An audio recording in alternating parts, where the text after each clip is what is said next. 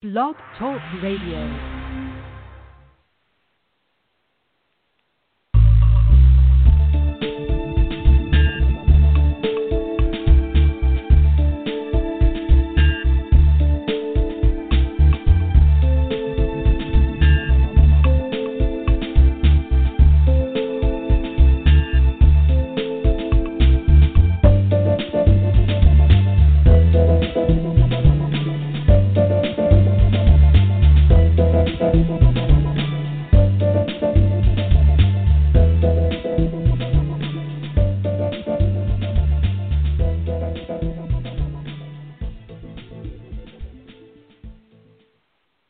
Good evening. This is Blog Talk Radio, and I'm Marsha Joiner, host of Betrayed by Hospice, brought to you in coordination with Marcel Reed and the Whistleblowers Summit and our producer, Marty Oakley. They afford us the opportunity to talk about uncomfortable topics and topics that many do not want you to know about. Why? Because if you knew the facts and not the fiction you are being told about this so-called compassionate care at hospice, you would look for alternatives, and certainly you would be looking for red flags, which we will talk about later tonight. The fact is that hospice services were started by Dame Cicely Saunders in 1967 and were meant to be compassionate and helpful in the dying process at the end of someone's life. They were meant to minimize pain for the actively dying, not to drug a person into unconsciousness where they cannot think, eat, or drink, and ultimately hasten their death with toxic drugs, starvation, and dehydration. A horrible way to have the last chapter of your life executed. And again, let me say, it was for the actively dying. No one can predict that a person is going to die within 6 months unless they hasten the process, and then they can narrow it down to mere days. It was intended for people who had diseases that could not be cured with medication or with treatment. However, for the past 2 decades, hospice has tumbled down a cliff, enrolling people who can be treated, who are not terminal or actively dying. And today, someone has something as simple as trouble getting dressed or feeding themselves, or they're incontinent. They can qualify for that 6-month criteria. This ought to scare every one of us. But wait, there is more that will qualify you for hospice. If you go to the hospital 3 or more times in a year with an issue such as breathing or blood pressure or a broken bone, you may, too, become eligible. Those visits get tallied up against you, and you may find yourself in the hospital and someone from hospice comes in to see you and talk to you about how they can help. How did they know you were there? Why did they just appear? Here's the deal. The hospital is penalized when a patient comes to the ER more than 3 times in a year and is known as a frequent flyer. So they notify the nearby hospice facility that there is a potential for them to pick up a new customer. And guess what?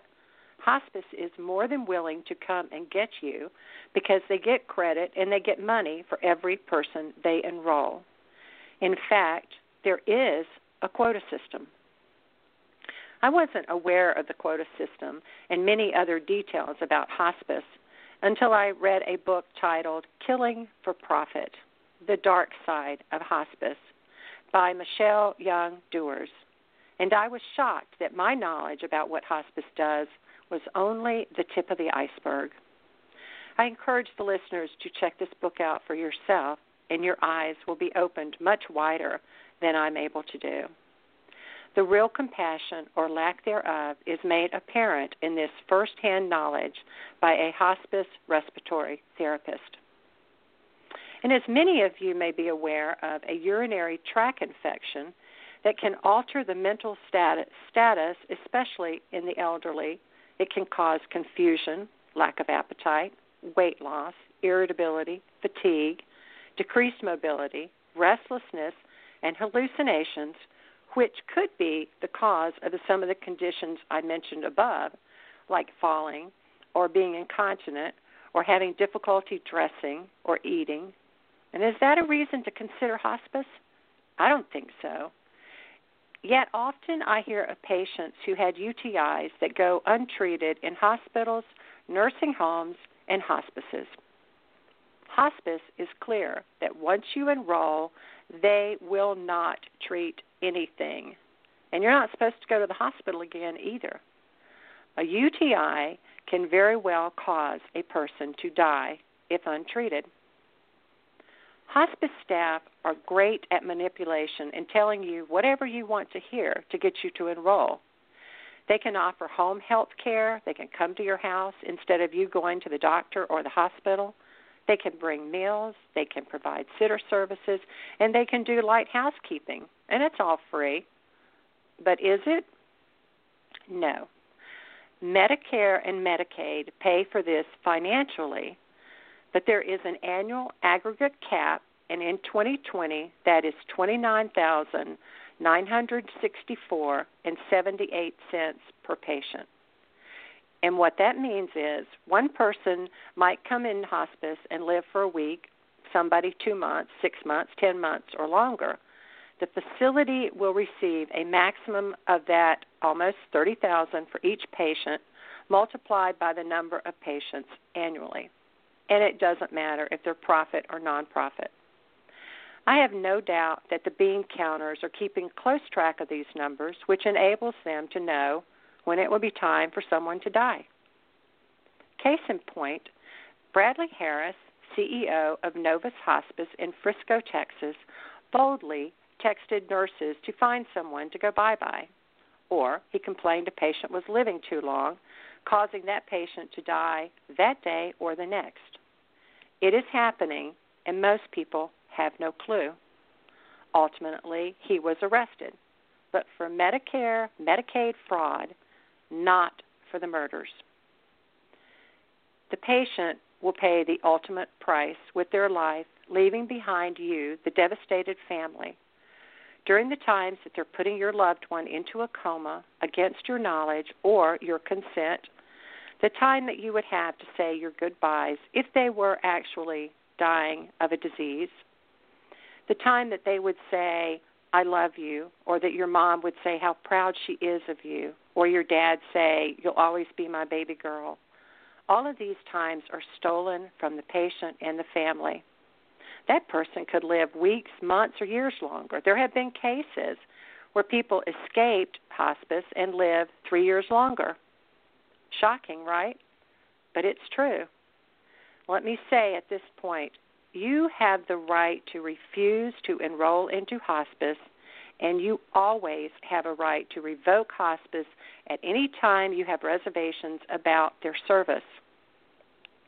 Trust your instincts. If something seems off to you, take action. Do not listen to their repeated lies and deception. We are here to offer help, as our guest tonight will share with you. So once they're enrolled, hospice staff may say that the patient will be continued treated for their disease or illness. Of course, they'll receive physical therapy if you're asking for it. Of course, we won't hasten their death if you happen to ask that question. Don't believe these promises. Our guests have seen the total opposite. Many family members state that the regular medication and vitamins were stopped immediately. Why would they do that? Because the intent of hospice is not to prolong your loved one's life. They may say your loved one is in pain, and we need to give them just a little something to ease the pain. It's just a whisper of morphine. It doesn't matter that they're not in pain. They will convince the family that they are, or they'll say they're having a hard time breathing. And morphine, or they call it Roxanol, so maybe you don't recognize the name, will help them breathe. But in most cases, they don't even tell you that they're administering a drug at the facility. And if you have home hospice, they leave a comfort kit with you that has everything you'll need, and they instruct you to give it to your loved one. You have absolutely no clue what these drugs are going to do to your loved one, and they certainly aren't going to tell you. I've talked to many of my guests and other people that have had a very difficult time grasping with this because they feel the guilt, because they feel like I killed my loved one. They didn't know. There's no way for you to know. Hospice is great at manipulation. They may also say your loved one is anxious. In this medicine, the term should be anti-anxiety or antipsychotic drug will help them from being anxious. Why do you think they're anxious? Because the drugs that they've already started giving them are making them anxious. And the patient may already suspect something and realize something is wrong. And this is even if they tell you they're giving them anything. It's part of the plan, and you and the patient are supposed to be part of the plan. But my experience, and most of the victims I've spoken with, were never included in the plan or told anything. Hospice goes about their one-size-fits-all, and they begin the euthanasia process. So once the drugs have started, the patient may become combative and experiencing side effects from the drugs, which gives the hospice staff further opportunity to give them more drugs. What side effects, you may ask? Personally, in the summer of 2017, when my mom was tricked and taken to the death wing of hospice, I had only heard of morphine. They were giving her Ativan, morphine, and fentanyl. I was unaware. I'd never heard of Ativan or fentanyl. We didn't know that they were giving her that until a couple of days, the day she was supposed to be coming home, and she became non-responsive. Our ignorance cost her life. The most common drugs used to euthanize our loved ones are morphine. Another name is Roxanol. Ativan. Another name is lorazepam. Haldol, Seroquel, and fentanyl. There are others, but these are the most common. Again, as I said, hospice uses a one-size-fits-all whether or not the patient has any pain or is anxious. In fact, many nurses think it's funny to refer to giving a patient a ham sandwich, which contains Haldol, Ativan, and morphine. What is wrong with someone that could joke about that? All of these drugs share several side effects such as depressed breathing, drowsiness, mood changes, confusion, stomach pain, and the list goes on. There are warnings not to give it to the elderly as the side effects may be worse and may cause coma or death. But that doesn't matter because they're in hospice, and it's okay to give them toxic drugs because their life is going to be short-lived now. Additionally, several of these have warnings about combining them with other drugs, as you shouldn't mix morphine and Ativan, or you shouldn't mix Seroquel and Ativan. But hospice doesn't care because they already know what their intent is. Euthanasia, stealth euthanasia. So they give our loved ones drugs that make them sleep, cause issues with breathing, alter their mood, cause anxiety, cause hallucinations, constipation, urine issues. They add more drugs because they can convince the family the patient is in pain or anxious, and it's because of their toxic drugs. And now they are dying. The patient is now not conscious. They can't eat, they can't drink, and they die a slow, painful death from the drugs, starvation, and dehydration. If these same drugs, in the combination and the duration, were given to a young, strong, healthy person, that person would die also, but not from any disease. So how is it not premeditated murder? It is. Not all hospices are bad. There are some pro-life, some that treat patients with dignity, and they don't hasten their death, but we're not aware of many of them. As I stated, I witnessed my mother's murder. in hospice in Georgia in the summer of 2017, and I could not live with myself if I did not warn others. I can't save her now, but maybe I can save your mom or dad or spouse. This is happening across the country.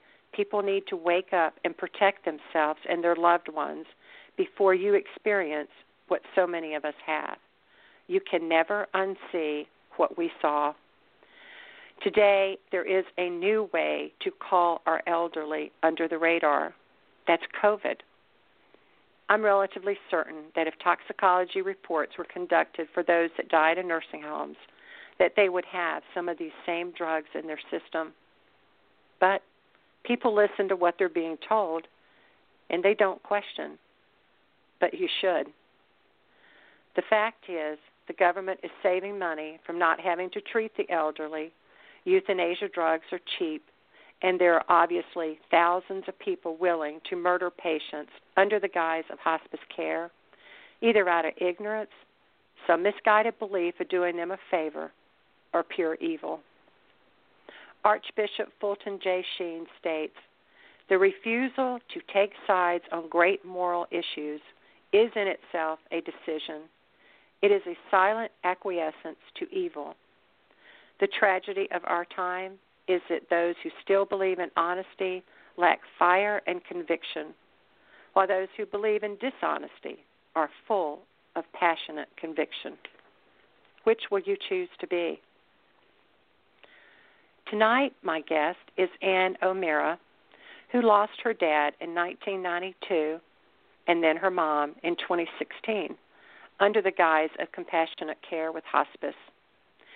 She will share some of the story with us tonight, which will provide insight into why today she is the executive director at Healthcare Advocacy and Leadership Organization, better known as Halo Voice. She has become a fierce warrior fighting the battle against hospice and any medical facility that would harm the elderly and disabled. Additionally, 2 times a week, she serves as a sidewalk counselor outside an abortion clinic, supporting the sanctity of all life and providing education to those willing to listen. I'll let her tell you about the mission of HALO and what they're doing to educate the public and how you can help with this wonderful mission of warning others. So with that, I'd like to welcome Ann O'Meara to Betrayed by Hospice talk show. And Ann, can you tell us about your parents and how you became an advocate and then to become the executive director of HALO? Sure. Well, good evening, Marsha. It's great to join your show tonight. So in terms of what brought me to HALO, it was really a combination of factors. My dad, as you said, had died back in 1992. Mom passed away in 2016, and I was greatly impacted by how they died. And their deaths were the main reason I joined HALO.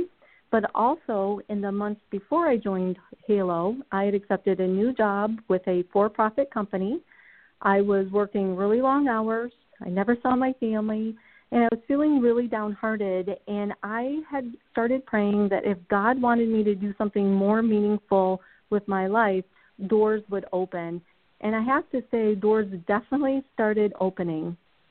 As you said, I'm a sidewalk counselor at an abortion clinic, and one Saturday morning, another sidewalk counselor that I knew told me about HALO and said that they had an opening. She was wondering if I might be interested, and I said, well, sure, maybe. And then the next day after church, I received a call from another parishioner who is also a HALO board member, and she asked me if I would be interested in taking the position with HALO. And I have to say, it just really felt like God was speaking directly to me. It just felt like this was a job he had handpicked for me. And also, I mentioned that my dad had died back in 1992 on Father's Day weekend. He died from emphysema. And during the 2 years or so leading up to his death, Dad had been hospitalized with pneumonia on a few different occasions. And the first 2 times, he was placed on a ventilator. The third time, he died before he could be placed on a ventilator. My mom and I were both in the room with my dad when he took his last breath, and his final moments to me appeared very peaceful. Nevertheless, I watched my mom struggle with feelings of guilt in the months and years after Dad's death. She felt she had unintentionally allowed Dad to be euthanized, that she had watched medical professionals give my dad doses of morphine, blindly trusting he was being given appropriate amounts of this powerful drug. And I have to be honest, I thought that questioning the amount of morphine given to Dad was Mom's way of dealing with his death. However, in the years after Dad died, Mom had spoken to me about euthanasia, and she said something that I never forgot. And she said, "Don't let what happened to your dad happen to me. End-of-life situations can be complicated. If I'm ever in an end-of-life situation like Dad's, make sure you err on the side of life. And if you're not certain what to do, speak to a priest." And my mom was a lifelong Catholic. So fast forward to 2016. My mom was 87. She had heart issues and dementia, and not understanding how challenging it can be to find a truly pro-life hospice, my siblings and I placed Mom in a hospice recommended by a Catholic hospital. After a couple weeks in hospice, Mom was diagnosed with a bladder infection. The hospice refused to treat the infection as, quote, "that's not what hospice is all about." And I have to say, my siblings and I were horrified. We removed Mom from that hospice, and we moved her to a second hospice, which would treat a bladder infection. Shortly after she was admitted to the second hospice, my siblings and I observed that she seemed unresponsive or almost in a stupor when we visited. We were concerned, and we demanded to know what medications had been given to her. We found out that without telling us, the hospice staff had given her doses of morphine and Ativan to keep her comfortable, or that's what they told us. Upon placing Mom in hospice, we had agreed that these drugs could be given to Mom to alleviate pain. It's notable that my mom had not expressed to anyone that she was experiencing pain. As a result of our discussions with the staff, the hospice promised to notify us before making any medication changes. So a few weeks later, I was out of state on a business trip. I received a call that no one wants to receive, and I heard that my mom's death was imminent. I rushed home to be with her, and as I sat at her bedside, I observed the nurses administering pain medication, and my siblings and I questioned, the amount she was receiving because, again, our mom had not shown she was in pain at all. And the nurses responded that Mom was receiving a really low dose of morphine to keep her comfortable. And upon hearing this, I'm ashamed to say that we didn't ask about it again. And then hours later, my mom died as I was holding her hand. And afterwards, we discovered that low dose was actually quite high. And in retrospect, if I had even done a simple Google search, I would have been alerted that Mom was receiving a high dose. Instead, I blindly trusted what I was told, and now, like my mom, I too live with feelings of guilt, and even after being forewarned, I had somehow, let this happen to my mom. Absolutely. So that was kind of a long-winded answer, but those are really the reasons that brought me to Halo.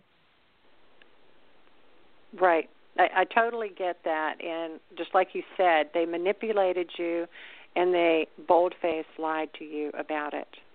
And you didn't know. You didn't know where to look. So now that you're with Halo, you've learned so much in that period of time, and your goal now is to help other people. So can you tell our audience what the mission of the Healthcare Advocacy and Leadership Organization, and we know it all, we just call it Halo Voice. So can you tell us their mission? Sure. So Halo is a group that provides a voice for the medically vulnerable. And in terms of our mission statement, we aim to promote, protect, and advocate for the rights of the medically vulnerable. And in terms of advocating for the rights of the medically vulnerable, we really do that through direct patient and family interactions, through community education and awareness programs, and also through promotion and development of concrete life-affirming healthcare alternatives. Okay, so you're letting people know what your options are, where you can go other than going there, and notifying them what red flags are. And they have a ton of information. I'll tell you, the group now is halovoice.org, and the questions that you should ask hospice so that you're not blindly, like Ann said, she tried to find one that was pro-life. So on your website, you have a list of questions before you even go to hospice, right? We do have, we call it a fact sheet, and we have received so much positive feedback on that fact sheet that has been instrumental in really helping people select hospice care that really is life-affirming. So it's been really helpful. Right. And they have life-affirming is one of the other things that they talk about. So if you're in a position, I noticed lately I took my dad to a dermatologist, and it was a different dermatologist, and we went in, and one of the questions that they ask you is, do you have a living will? And years ago, when you heard about a living will, you thought, well, that's a good thing. That's not a good thing. So on the Halo site, they show different examples of what is good and what is not. So can you go over a few of those and talk about the ones that we hear about? Sure, I would be happy to. So when it comes to advanced directives, there are several different options.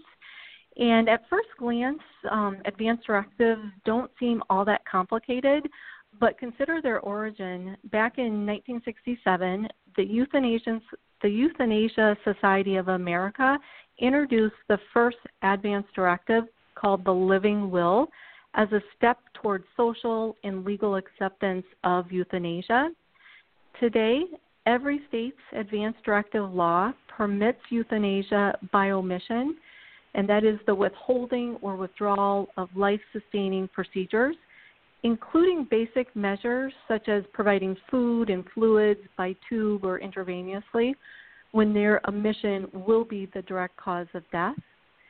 Living wills are fatally flawed. A living will, which is sometimes called a directive to physicians, it's a legal document that instructs physicians to use or not to use certain treatments and or tube feeding in the event of an illness or injury. And it's really impossible to foresee what you may want or need in a future situation when you're unable to speak for yourself. A living will it's based on guesswork, which is really dangerous. It's never, of course, wise to specify conditions under which you would rather be dead. Anything you write or say could lead to the premature and involuntary ending of your life.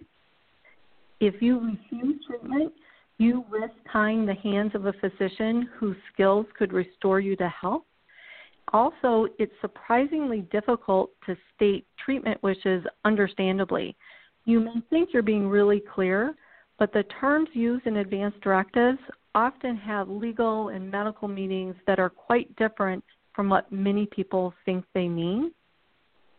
You may have also heard of an advanced directive called a POLST, P-O-L-S-T, and that stands for Physicians' Orders for Life-Sustaining Treatment, and POLST documents are used extensively throughout the U.S. I will also say that POLST has numerous names and acronyms, so another name that it's known by is COLST, C-O-L-S-T, which stands for Clinician Orders for Life-Sustaining Treatment. Typically, if someone has a POLST, it will be a neon pink or green or bright yellow form so that it's highly visible in a patient's chart.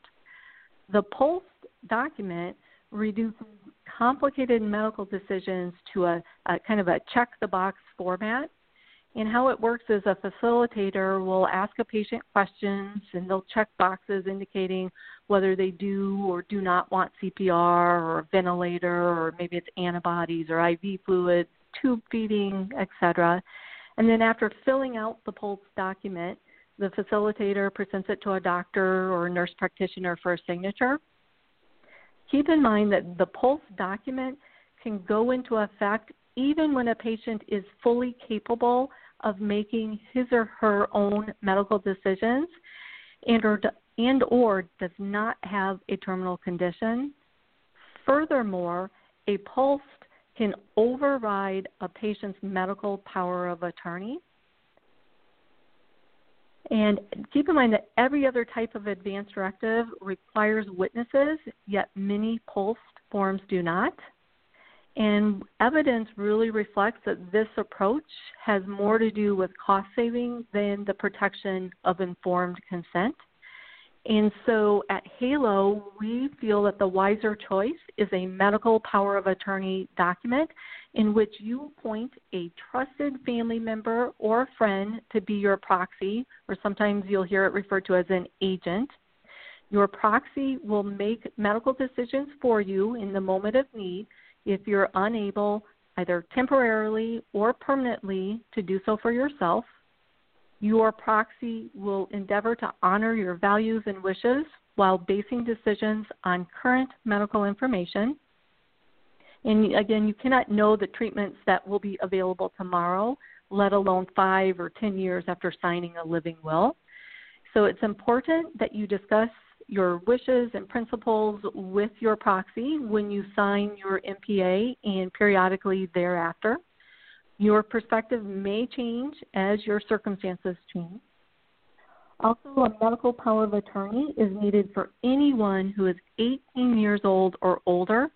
Any person can suddenly be incapacitated due to an illness or injury. So again, for anyone 18 or older, we recommend they have that medical power of attorney. I do want to also mention that the standard medical power of attorney document presents problems because it uses the same language as does a living will. So all of this may sound confusing, but I wanted to mention that on HALO's website, on our homepage, if you go to halovoice.org, on that page, you will actually have the ability to search by state to locate the advance directive document that would be applicable or recommended for your state. So that is a wonderful resource that's available. And again, that website is www.halovoice.org. And there's one other item I wanted to mention, and I know on HALO's website we also reference another advance directive, and that is the Loving Will. And the Loving Will is created by American Life Lead.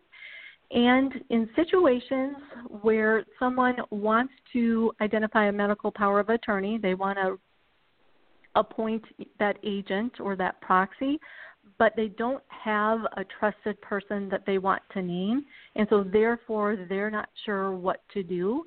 And if that is the situation, we would recommend that they use the American Life Lead document, because the American Life Lead document has 2 different parts, and so that is definitely the option we would recommend. And Marsha, okay.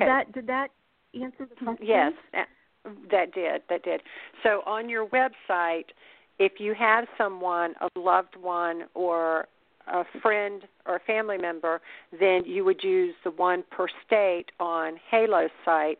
And if you wanted to assign your proxy to an attorney or someone else who is not a family or friend, close friend, then you would use that form. And the PULSed is a lot of times when you go into the hospital before you have surgery that they would ask you to sign this form. You don't have to sign that. You can refuse to sign it. And it, as Ann was saying, it's a bright color.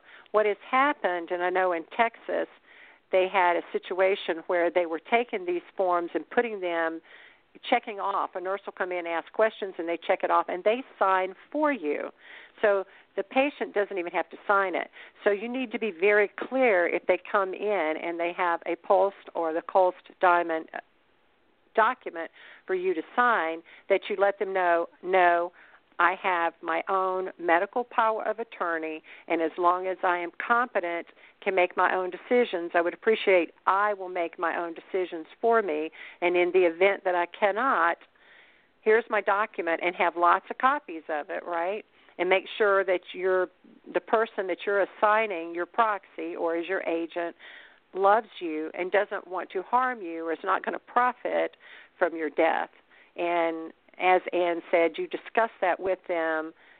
This is what I want to do. And, and the other thing, just kind of a side thought, if you don't want to be cremated, or if you do want to be cremated, these are discussions that you need to have, and you don't have to wait until you're old to have them, but your loved ones need to know what your wishes are. You want an open casket, you don't want one. I'm not trying to be doom and gloom, but there are things that you need to discuss with the people who are going to be making decisions for you so that your wishes are carried out. This is your life, and everybody needs to write the last chapter and not have it written. The other thing with the living will is that the physician can make the decisions for you, and which brings me to the DNR and the dangers of having signed a DNR. As Ann says, if today something were to happen, you might have one reaction. 5 years from now, you might have a different reaction. If you have signed a do not resuscitate, they don't have to do anything. They don't have to treat you. They don't have to bring you back. They don't have to give you oxygen. They don't have to do CPR. Signing a DNR is a very, very dangerous thing. It used to mean, or what we thought it meant, was I don't want to be put on an artificial breathing machine for the rest of my life. That's what it used to mean. That is not what a DNR means. If you stop breathing, they don't do CPR. They don't do the paddles on you. They do nothing. In my personal opinion, you don't want a DNR. You do not want to sign a pulsed. You want to have a medical power of attorney, and HALO has made it very easy. And per state, they've worked with attorneys to get these documented, and they're pretty secure, in saying what it is that you need to say to protect yourself and your loved ones. So, and Marsha, I completely agree with what you said. And when it comes to DNRs, HALO's recommendation would be wary because they can be misinterpreted. Also, as you said, there is definitely a tendency to reduce other kinds of treatment and care when a patient has a DNR order. Mm-hmm. Absolutely. The other thing that you have on your site, which is a very good document for people to consider, is the organ donation. Do you want to talk about that? Sure. So on our website, we have a lot of great resources and a lot of great fact sheets. So also on our website, we have a lot of stories about organ donation. And a lot of times, and actually, let me back up a little bit. So it's interesting because when I started at HALO, I was actually an organ donor on my driver's license. And when I started at HALO, I read different articles about organ donation, and I was concerned because it definitely seemed like HALO was not recommending organ donation. And then what I have since learned since coming to HALO is if you think about certain situations, let's say that you are a surgeon is transplanting a human heart. Something I hadn't really thought through before is that when the surgeon is transplanting that heart, they have to take a live beating heart. There can't be any time in between. And so, in a sense, the surgeon is making a decision to end someone's life so they can do that transplant. And that is just something that I really wasn't aware of and hadn't thought through. And on our website, we have, as Marsha said, we have a lot of different materials on organ donation. And they have a form that you can get that is organ donation refusal form, that states you do not, when you keep it with your driver's license, because today the Uniform Anatomical Gift Act is in effect. What that means is if you do not specify that you don't want them to take your organs and you're in a motorcycle wreck or, you fall down a flight of steps, anything, and they determine that you're brain dead, they can make the determination and they call a group of people that say, we're looking for organs for this, we're looking for organs for that. And if you have one of those organs, then they can make the decision for you. So by not having this refusal to be an organ donator, you are at risk. They can make the decision. And the next thing you know, your family is being pressured, you're brain dead, you're not going to come back from it. Brain death is very time-consuming for your brain to recover. Dr. Paul Byrne, who's been on the program before, talks a lot about brain death. It's going to take a long time for your brain to heal. So just because they say you're brain dead, then they can perform an apnea test, which is not the same thing as a sleep apnea. It's an apnea that takes the oxygen away from your brain for 10 minutes. When they do that, your brain swells. It is much easier for them to now convince the family, see, there are no brain waves. See, their brain is completely, they will never come back because you just swelled the brain. Their test results now are going to be skewed because of an apnea test. And we had a show previously talking about how much different body parts they're getting paid for this. It's organ harvesting. This is going on. So protect yourself. Halo Voice has made this very easy by putting forms out there, educating people, letting you know what dangers are out there so that you can be prepared. Euthanasia is not the only danger that exists now. So Halo started this year. Can you tell us about your helpline that I'm very, very pleased with? Can you talk about that? Sure, I would be happy to. So we introduced a helpline, which is 24/7, and we introduced it a few months ago. And the helpline number is 888-221-4256, and that number is listed on our website. And the helpline offers free and confidential information, support, and referrals for patients, family members, and caregivers who have concerns about the treatment and care a patient is receiving in any healthcare setting, either at home or in a facility. And some of the topics that our patient advocates respond to most often include questions such as, what type of advanced directive do you recommend? Or should I have a do not resuscitate or DNR order on file? Or what can you tell me about ventilators and pulling the plug? And Marsha touched on a couple of these too. What should I know about the drugs commonly used in hospice care? And so we help with a wide variety of issues. And also, I myself am a patient advocate on the helpline. And what I have found on the helpline is that a lot of callers just really need someone to listen to them. They are in a tough situation with their loved one.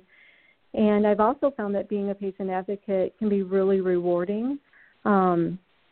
Even today, before I joined the show, I was telling Marsha that I received a helpline call this afternoon from a woman whose husband had a stroke last week. Her husband is in the hospital, and the hospital has a medical futility policy. And what that means is, with that futility policy, the hospital, as opposed to the family, makes the call as to when they can remove life-sustaining treatment. So, for example, they can remove someone from a ventilator. So this poor woman is in the hospital. They have young children. And the hospital has come in and has said that Friday is the decision day, that they are planning on probably removing him from the ventilator on Friday. But when the doctors had this conversation with this woman, what they said to her, someone actually called her husband a vegetable and said that she needed to look at it like he was not really a human being anymore, and that she needed to let him go. She needed to be compassionate and think of others. And that whole conversation was so devastating to this woman. And so we talked through what the situation is, what medical tests have been done to date, and what the next steps are, and what the timing deadlines are. And HALO has already reached out and identified a pro-life doctor as well as a pro-life attorney that we are working with to help her to prevent her husband from being taken off the ventilator on Friday. So it's a pretty tough situation, but at the end of the day, you feel so good that you're really helping someone in such a tough situation. And I shared with Marsha that at the end of the conversation today with the person who called me on the helpline, she said something to the effect of, "You have no idea how much you helped me, and you have just given me the biggest personal hug, and thank you so much." And it was so rewarding. I can't even describe that.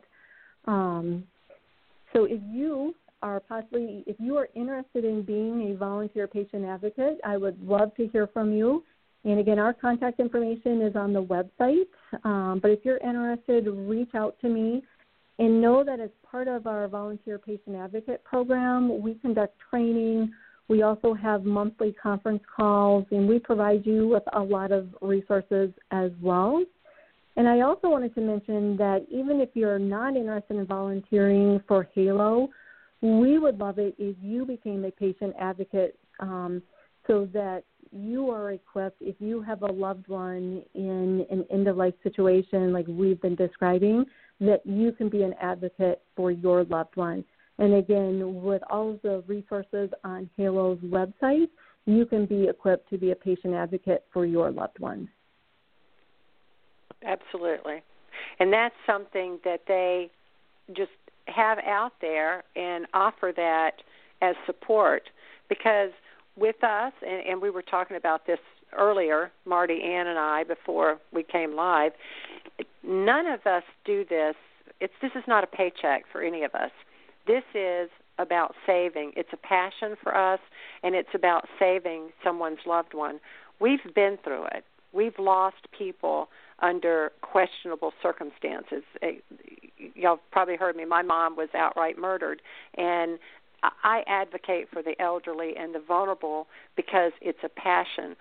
HALO is giving an opportunity for you to reach out and help others. And if you don't want to do that right now, but it gives you the opportunity to help yourself because they have the information out there. They have brochures. They have, like we talked about earlier, questions to ask a hospice.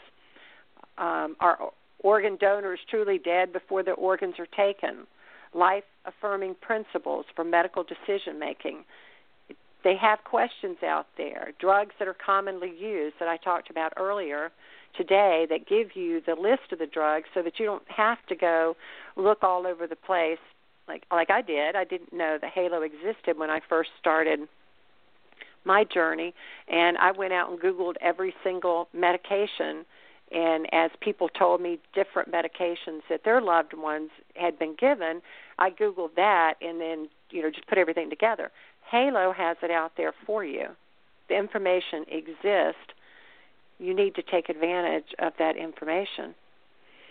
The helpline, I was just going to say there is one publication on our website that I wanted to mention, and it's called Making a Difference, A Guide for Defending the Medically Vulnerable.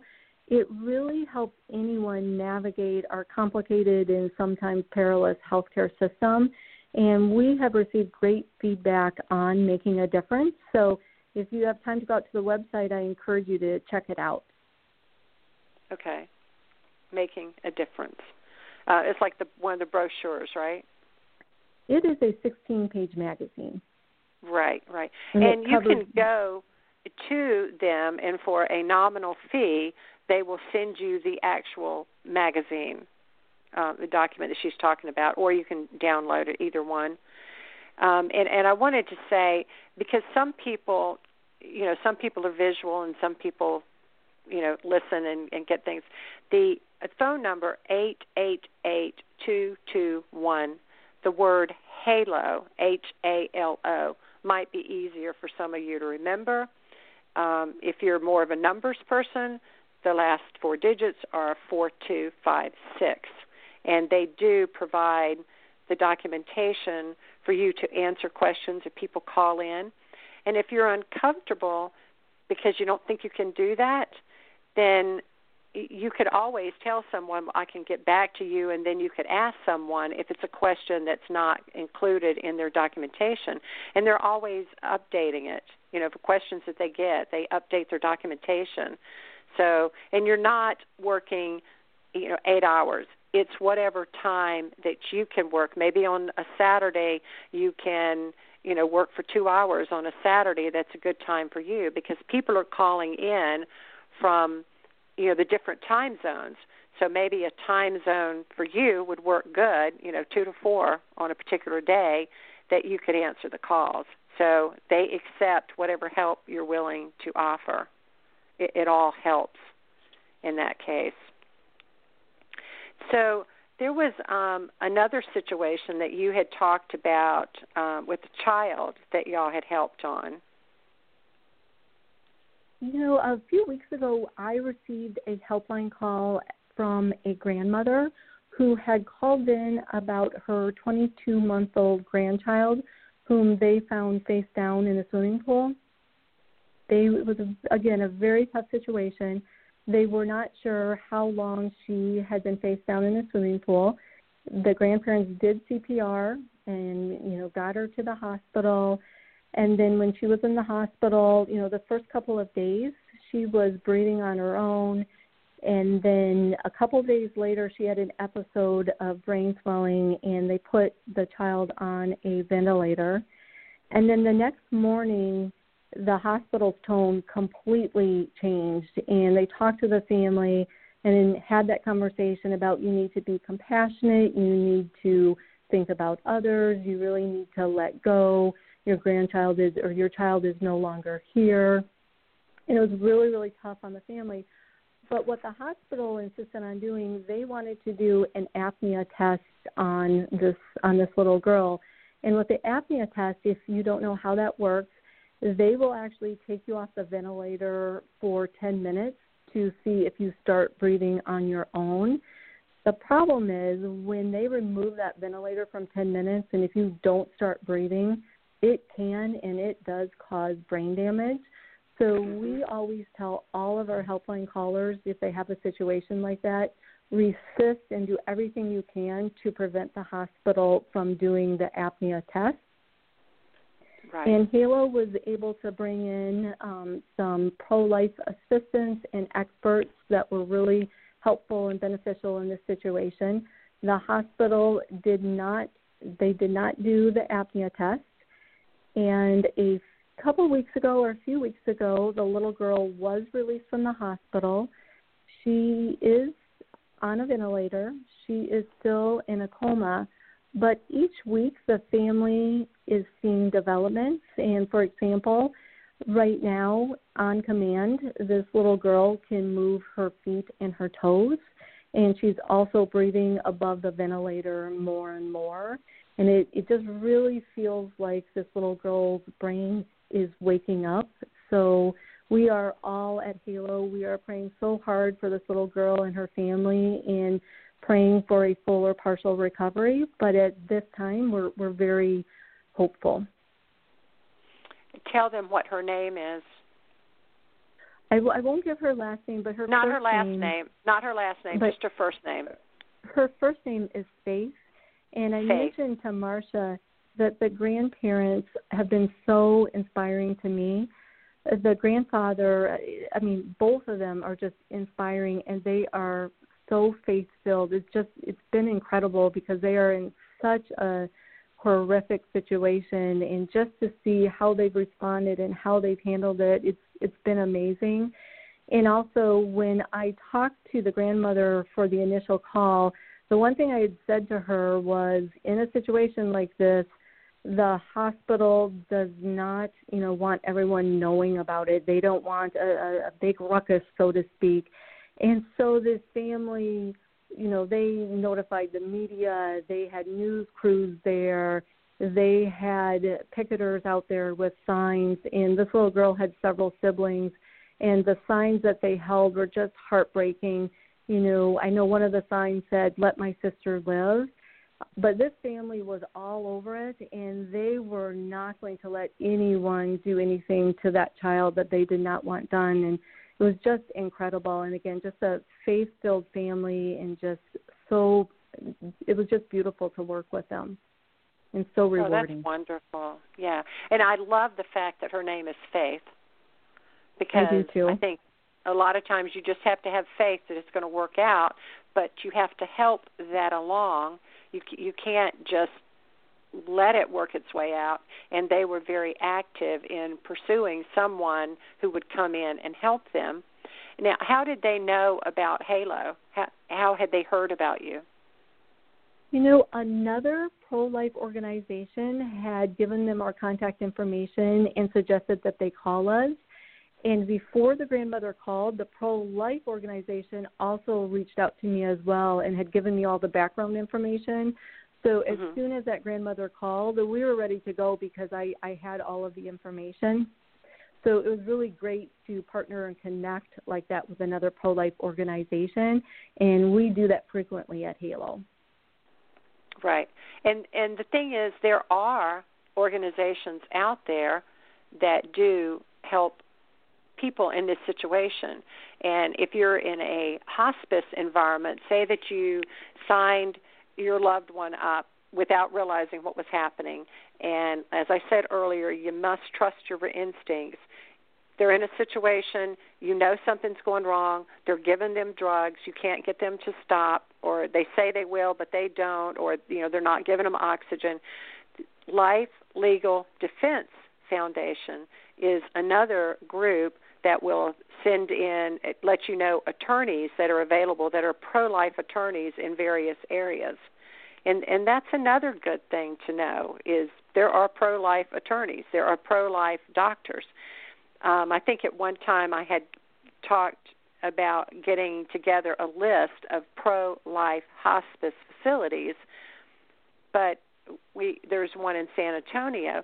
There just aren't that many that will go out and tell you that, yes, we're pro-life and we absolutely do not hasten death. I mean, they'll say that, they talk it, but they don't walk it.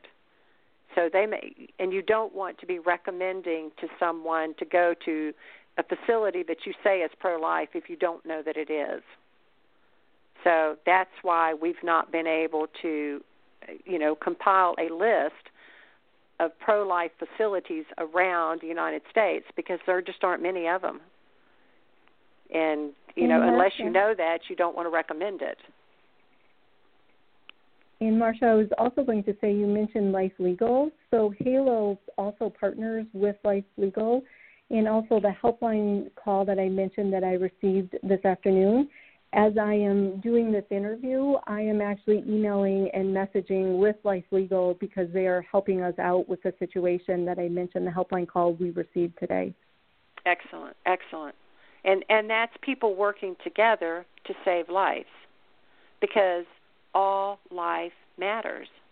And that's, what you believe, what I believe, and, what a lot of people believe. But when you're faced in a situation where your loved one is dying and you're watching them digress so quickly, you're in shock. And that's why we're doing these now, so that you know who to call. You have an organization, you have a place to go to look up the information, to look up the drugs, and to tell the doctors and the nurses, no, you're not going to give that to my loved one. They're not in pain. You say they're in pain, but they're not in pain. I just spoke to them. They were just eating, and then they, like you said, that, your mother was just, drugged up, after you left. The next thing you know, she's unconscious. And, they can't talk. And that's the way it was with my mom the day she was supposed to go home back to their house from respite care for my dad, not even her. And they were putting her into a coma because they had decided she had gone past her 6 months. She had been recertified, and she was going to start costing them money, dipping into a pot of another patient's money. And it's about that. It's the bean counters. And they're looking at the money. That's what it's about to them. It's sad to say, but that is what it's about. So I wanted to offer the people or any of our listeners, if you do have a question that you would like to ask Ann, that you can select one on your phone, and you will be put into a queue, and Marty will bring you on live so that you can ask your question if you would like to do that. So we'll know if that comes about. In the meantime, we'll just continue talking. So the drugs, I think one of the things is people don't understand what the drugs do to people. So can you talk some, I know I talked earlier about it, but is there anything that you would like to add to what I said about the drugs? The only thing I would say is if you have a loved one that is, for example, going into hospice or a care facility, I would just encourage you to make sure you know what medicines your loved one is taking, what the doses are. Do some research, check out the information on Halo's website, maybe talk to a pharmacist, but just make sure, be wary, and just be on top of the drugs that your loved one is taking. And their reactions. I'm sorry, what was that? And their reactions. If you start to see them, pushing food away or sleeping all the time or slurring their language, look for the reactions. That is absolutely true, and I so wish I had Halo to reach out to when my mom went through this, because everything that I have learned about hospice and the drugs and everything we've talked about this evening, I feel like I saw, personally with my own mom. So just, do your research and do everything you can to be informed so the things that we're talking about don't happen to your loved one. Exactly. And go ahead. I was just going to say, since coming to Halo, something that took me a little by surprise is that the pro-death movement has its tentacles in every aspect of healthcare, particularly in painted hospice and palliative care programs, also in healthcare advanced directives that are slanted toward refusal of treatment, also in unethical rationing of medical resources, and also in denial of care based on degrading decisions about whose lives are not worth living. And a few minutes ago, I mentioned hospital futility policies where the hospital is making the call as to who lives and who dies. And I've just seen so many of these things up close in that I've just been taken by surprise. And as you mentioned earlier, Marsha, I'm very active when it comes to abortion. I'm a sidewalk counselor, but again, I just had no idea how far the pro-death movement has moved. Well, it's because those with consciences can't understand how people can look at this as no big deal. And as I said earlier, that there are thousands of people willing to commit euthanasia, and I don't know if it's because they're ignorant and they don't know that the drugs that they're giving them are killing them. Is that it? And if that's the case, they certainly shouldn't be in the job that they're in if they're given drugs and they don't know that this is killing them. Or do they think they're angels of mercy and, this person's in pain and, they're old and it's time for them to give it up and, die? do they feel that way? They're angels, or are they just pure evil? And for someone to be talking about, if the patient bothers me, or if they don't listen to what I say, I'm going to give them a ham sandwich. That is absolutely cruel and inhumane. And how someone can even think that and think it's funny is beyond my comprehension. And yet there's a group that's called Oh Hell, I'm a Hospice Nurse, a Facebook group, that they have memes on there all the time like that. They think that's funny. It's a joke. And speaking of Facebook, before I forget, we have a group called Murdered by Hospice, and it is people sharing their stories and sharing other articles, and it is victims of stories, just like what you said about, your mom and dad, and they come on here. It's a safe place to come to get to talk to other people, to vent, to offer suggestions, to offer support for other people. We do have questions. If you don't answer the questions, you don't get into the group. And if you do get into the group and you disparage the members there, you will be removed promptly, because it is a safe haven for people. And we don't, we're not, they've already been disrupted enough and traumatized, and we're not going to allow other people to do that to them. The drugs that I was talking about earlier, and this is something, again, I didn't know anything about anything but morphine. When they said she was getting morphine, my tentacles went up and all red flags. But I knew nothing about Ativan. They're called different things, which is why I discussed the names, different names they're called. The fentanyl is 100 times stronger than morphine and 50 times stronger than heroin. And that's a drug that they gave to my mom in addition to morphine and in addition to the Ativan. There was no way my mother wasn't going to die with those drugs. It was murder. The Haldol is used for people that have schizophrenia or Tourette syndrome or bipolar disorder.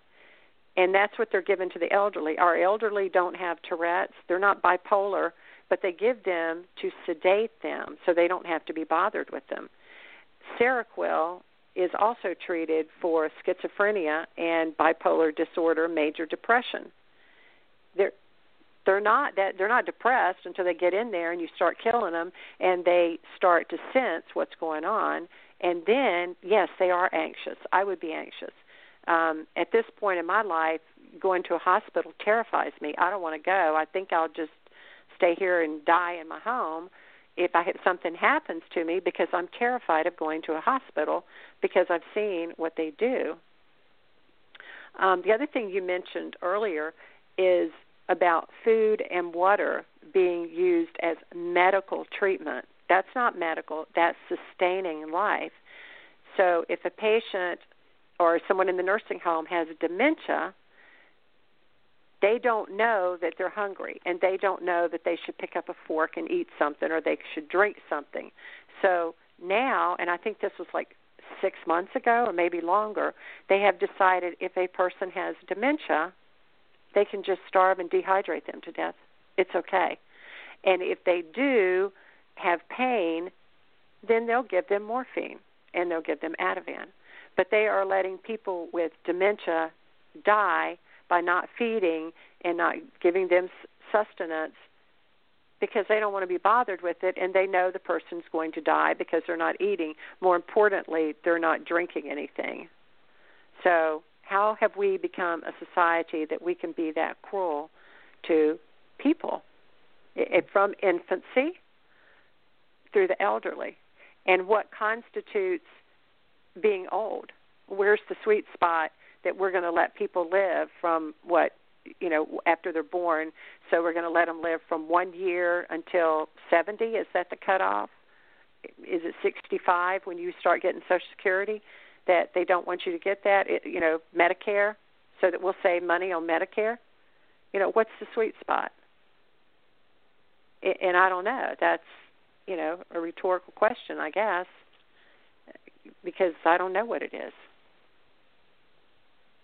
Well, and I think, too, with COVID, just seeing especially early on, seeing all the disturbing headlines that we saw, concerning, rationing of health care and weighing universal DNR orders, it just felt like it was kind of an easy way to discriminate against the elderly or the medically vulnerable.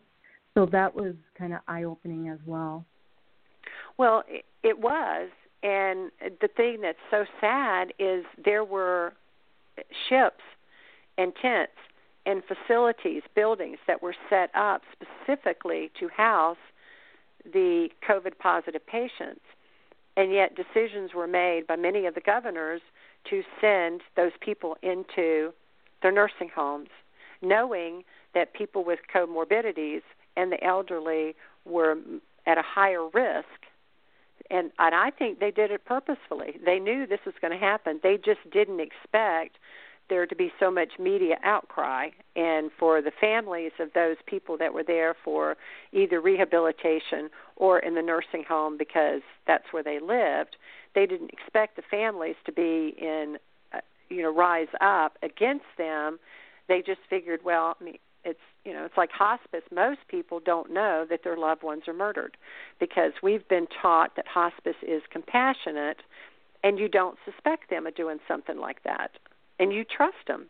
They're compassionate. They wouldn't hurt your loved one. Yes, they would. And the Hippocratic Oath, out the window. Do no harm. I don't know of any worse harm than murder. And yet it happens every day. And in Canada, because I know that your group is also affiliated with Alex Schadenberg with the Euthanasia Coalition against euthanasia. In Canada, euthanization is legal. In the United States, it's happening, but it's not legal yet. They have assisted suicide, which someone comes to a doctor and says, I don't want to live for whatever reason. They give them the medication, and they know when they take it that they are going to die. Our loved ones don't make any such commitment. They don't say they want to die. They don't consent. There is no signed consent. There is no knowledge what these drugs are going to do when they start giving it to them.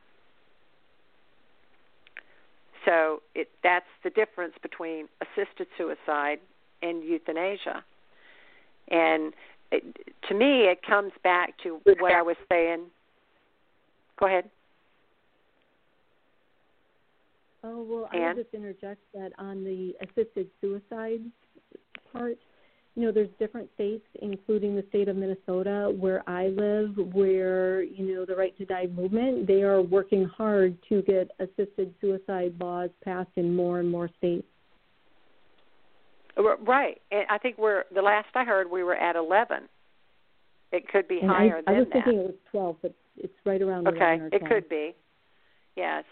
But they're trying to get more and more people to accept assisted suicide, and the next thing will be to accept euthanasia. And so you don't make the decision, they make the decision for you.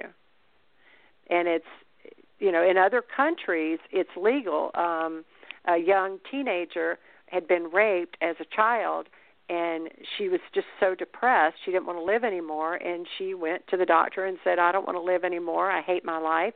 And he gave her drugs because, she was miserable. Instead of getting to the bottom of the problem, instead of encouraging her, instead of locking up the people that were guilty of harming her, she committed suicide, and it was allowed. How sad that we just let this happen. And in the United States, it is coming. People are being conditioned to accept that it is okay to kill the elderly or the disabled. And certainly with, and I know it's not a show on abortion, but in the state of Virginia, there's a governor who says that if a baby is born after a botched abortion, that the mother and the doctor will decide what to do with the child, and in the meantime, they'll keep it comfortable. What?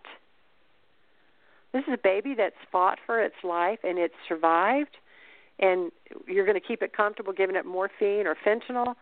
And then if you and the mother decide that, we're not going to let the baby live, then you're just, how is this not murder? Why are we as a society are not outraged by this? I think they have really strong PR machines. They have strong what? PR, public relations, just their messaging. They can sometimes it feels like they can convince people of almost anything. When you listen to the news cycle and you see how things are being reported.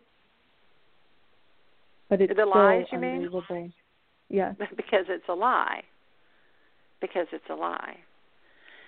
So there was, and people say, what can we do? I guess we should cover that. What can we do other than join the group and tell your stories? If you've lost a loved one, speak out about it. Tell other people. Contact Halo. Volunteer to take calls on certain day whenever it's convenient for you. They'll give you the information so that you can do that. There are other sites out there. The book that I mentioned, Killing for Profit, The Dark Side of Hospice, is an excellent book which gives a lot of stories. I had no clue of a lot of the things that was going on in hospice. That's another great resource. And there was a bill that came out. It's called the Palliative Care, Help, and Education Training Act, that for the past 3 years they've been trying to push down everybody's throat. And from what I understand now, that's not, that's been kind of pushed aside for the time being. And what they said, it's to train people how to do hospice properly, education and training. What it is for the baby boomers, because they're going to need more places to put baby boomers, because there aren't enough hospices out there. And hospice, even if they're profit or nonprofit, is making a huge amount of money on killing people. The book, Killing for Profit. And that is exactly what's happening to our loved ones. And most people don't know it. Most people accept they died in their sleep. Most people accept they got COVID and they died. Again, I believe if you did toxicology, you would find that they have the same drugs we talked about in their bloodstream. But they're not going to let you do that. They won't even let you see your loved one. You can't go into the morgue and see the person if they say that person died from COVID. So what if you want, if you believe in cremation and you want your loved one cremated, they're not going to let you come in unless they embalm them so that you can see them, because you might get COVID. Well, what if I wear PPE when my loved one is alive, and I do the gloves and I get you to test me before I come in and check my temperature, the same thing that you're doing to the people who work in the nursing homes? What if I let you do all that to me and then I come in to see my loved one? Can I do that? No. And people stand outside of the windows with signs talking to their loved ones who don't understand, and especially if they have dementia, they don't understand why their loved one isn't visiting them. The isolation is horrible for anybody, but more so for an elderly person. I think so too, and I think just emotionally how tough that has to be on them. And as I think about the COVID situation, in one way, I'm almost grateful that my mom isn't alive to have to deal with that, because her family was so important to her that I think she would have just fallen apart without that family reinforcement, just emotionally. I just don't think she could have dealt with it. And I think that's, there's a group that says that, isolation kills too. And that's true. And the Voices for Seniors, they have a group, and the members of that lost loved ones in a majority of them in New York City with the nursing home with COVID. And they've got a group out there also. Vivian Reyes was on the show a couple of months ago, and talking about how this has affected her and her sister, Alexis, by losing their mother, who was in for rehabilitation, not in the nursing home. She lived in her own place, but she went in for rehabilitation and never came out, and they didn't get to go see her. So, the elderly just are being treated, as you said earlier, just like they're useless. And it's, back to the Holocaust, where you consider somebody isn't giving to the community, they're no longer working, and they're just taking up resources. Well, you know what? They paid into that. The contract they made said, I will do this for this many years, and then you're going to give them Social Security, Medicaid, Medicare. And they made a contract, and now the government wants to renege on the contract because they're costing money. They put money in. It's not their fault that the money is being used for other things. They put money in. They have a right to live until it is their time and God's time for them to die, not some doctor, some nurse who decides we're going to save money and we're going to overdose you and kill you in such a cruel, inhumane way. Sorry, that to me is premeditated murder. And it's condoned. They get away with it. I think all of that was kind of brought home to me a few weeks back. Halo has an office that is actually in a church, and across the street from us there is a large nursing home. And one morning, I was getting out of my car to go into the office, and a car pulled in with two, elderly people. And they rolled down their window, and they wanted to know if there was mass going on at that time. And then they proceeded to tell me that in the nursing home, they were only allowed out of the nursing home if they had a doctor's appointment, and that they were feeling like prisoners. And this woman who had rolled down her window and talked to me was crying. I mean, she was almost traumatized. And, to tell me that she felt like she was a prisoner in the nursing home, and I just felt so bad for them. And, again, yes. I just can't imagine being in that situation and emotionally how that feels and how hard that is on you. And she had nowhere she could go, family member, I guess? Well, so she was in, I'm not sure if it was assisted living, so this particular nursing home has different levels. And so this woman was driving a car. She was with a man that I don't think he would have been able to drive. And then this woman wanted to see our pastor, and so she got out of the car, and she had a cane, and she was limping. And I was so grateful that she could talk to our pastor, and I'm hoping he was able to help her.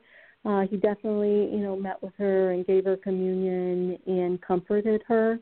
But it was, at the time it was really eye-opening that, I knew those things were happening. We heard about it in the news, but I didn't have any loved ones who were actually, in that position or in that setting where that was happening. So it was kind of eye-opening in a sad way. Well, and that is very sad. One of the things as you talk about that is eye-opening to me is why are the churches not speaking up against euthanasia? Where is there a larger congregation of elderly people than in the churches? And it doesn't make any difference to me which denomination that it is. But to me, the pastor, the priest, the rabbi, any of them in that position need to be warning their congregation, do not trust hospice facilities. If you suspect something, question it. Make sure that your loved ones are being protected. Why are they not speaking up against this? Because they do know it.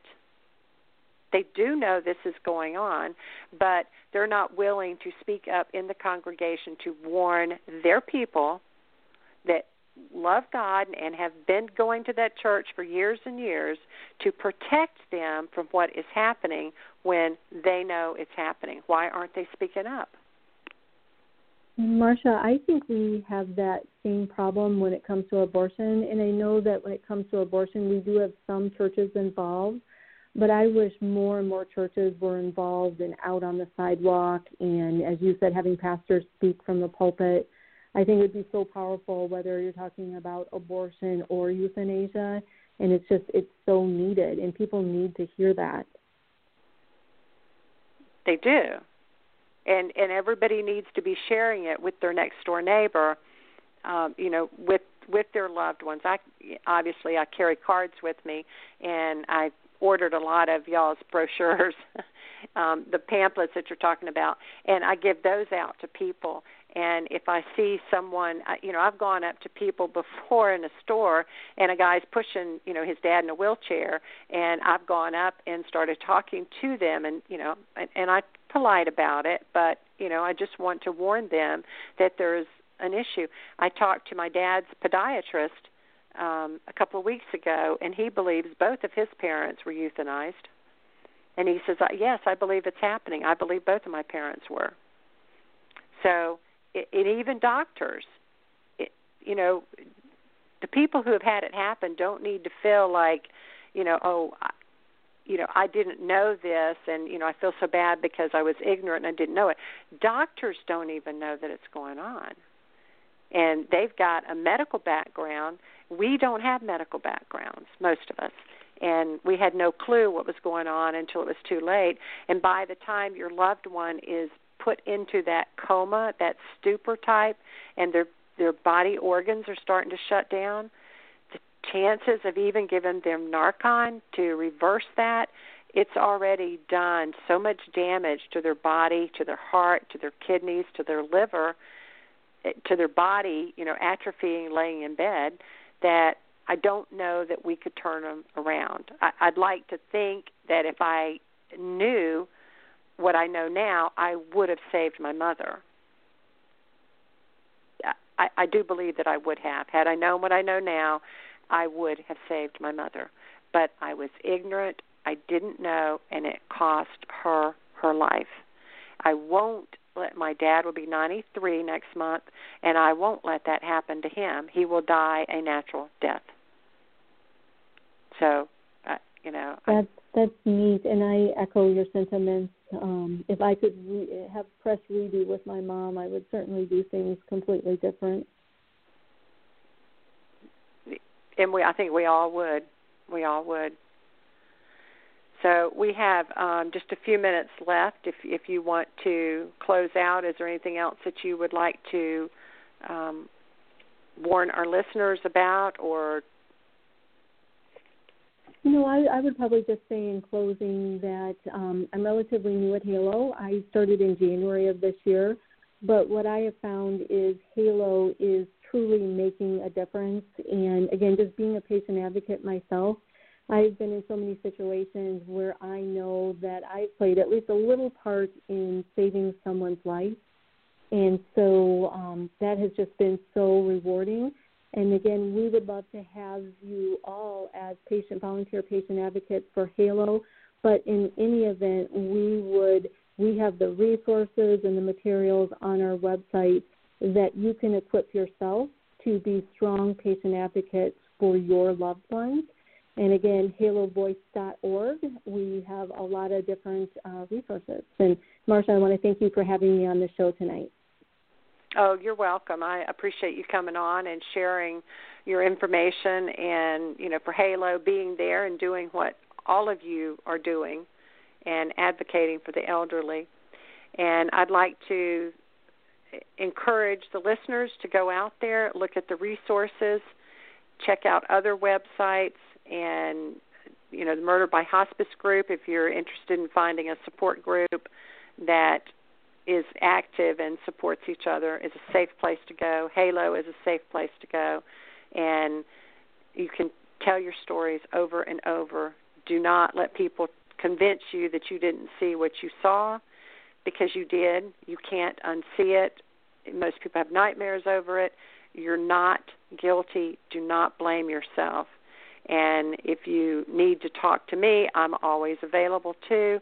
Send me an email, Marsha Joiner 2018 @gmail.com, and I'm happy to listen to people too and let you know that You saw what you saw. You're not guilty. So for everybody listening in tonight, thank you for listening to us. And Marty, as always, thank you for hosting our programs and letting us come live and talk real. Good night, Ann. Thank you so much for coming on and sharing your story and Halo information. Again, you want to give people that number real quick? Sure. The number for Halo is 888-221-HALO. Or, as Marsha said, if you're a numbers person, the number would be 888-221-4256. And the helpline is extension 0, or if you'd like to speak with me, my extension is extension 1. Excellent. Okay. All right. Thank you, and good night to everyone. We'll see you in a couple of weeks with another story. Good night. Thank you. Good night. Okay.